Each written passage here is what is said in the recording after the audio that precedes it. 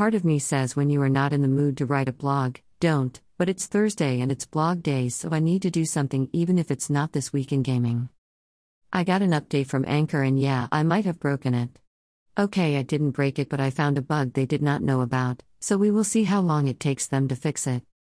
I have 3 players again for the King's Castle at VGC2. There is still time to sign up if you are going to the con. https://tabletop.events/conventions/virtual-greyhawk-con 2021/schedule/10. If you are not going to the con, you can still sign up to do that. The con at only 5.00, and it all goes to St. Judas. I really need to get some typing done on the Temple of the Golden Nuts and write the Ice and Dice adventure, so I think that is it for today. Until next time, keep gaming.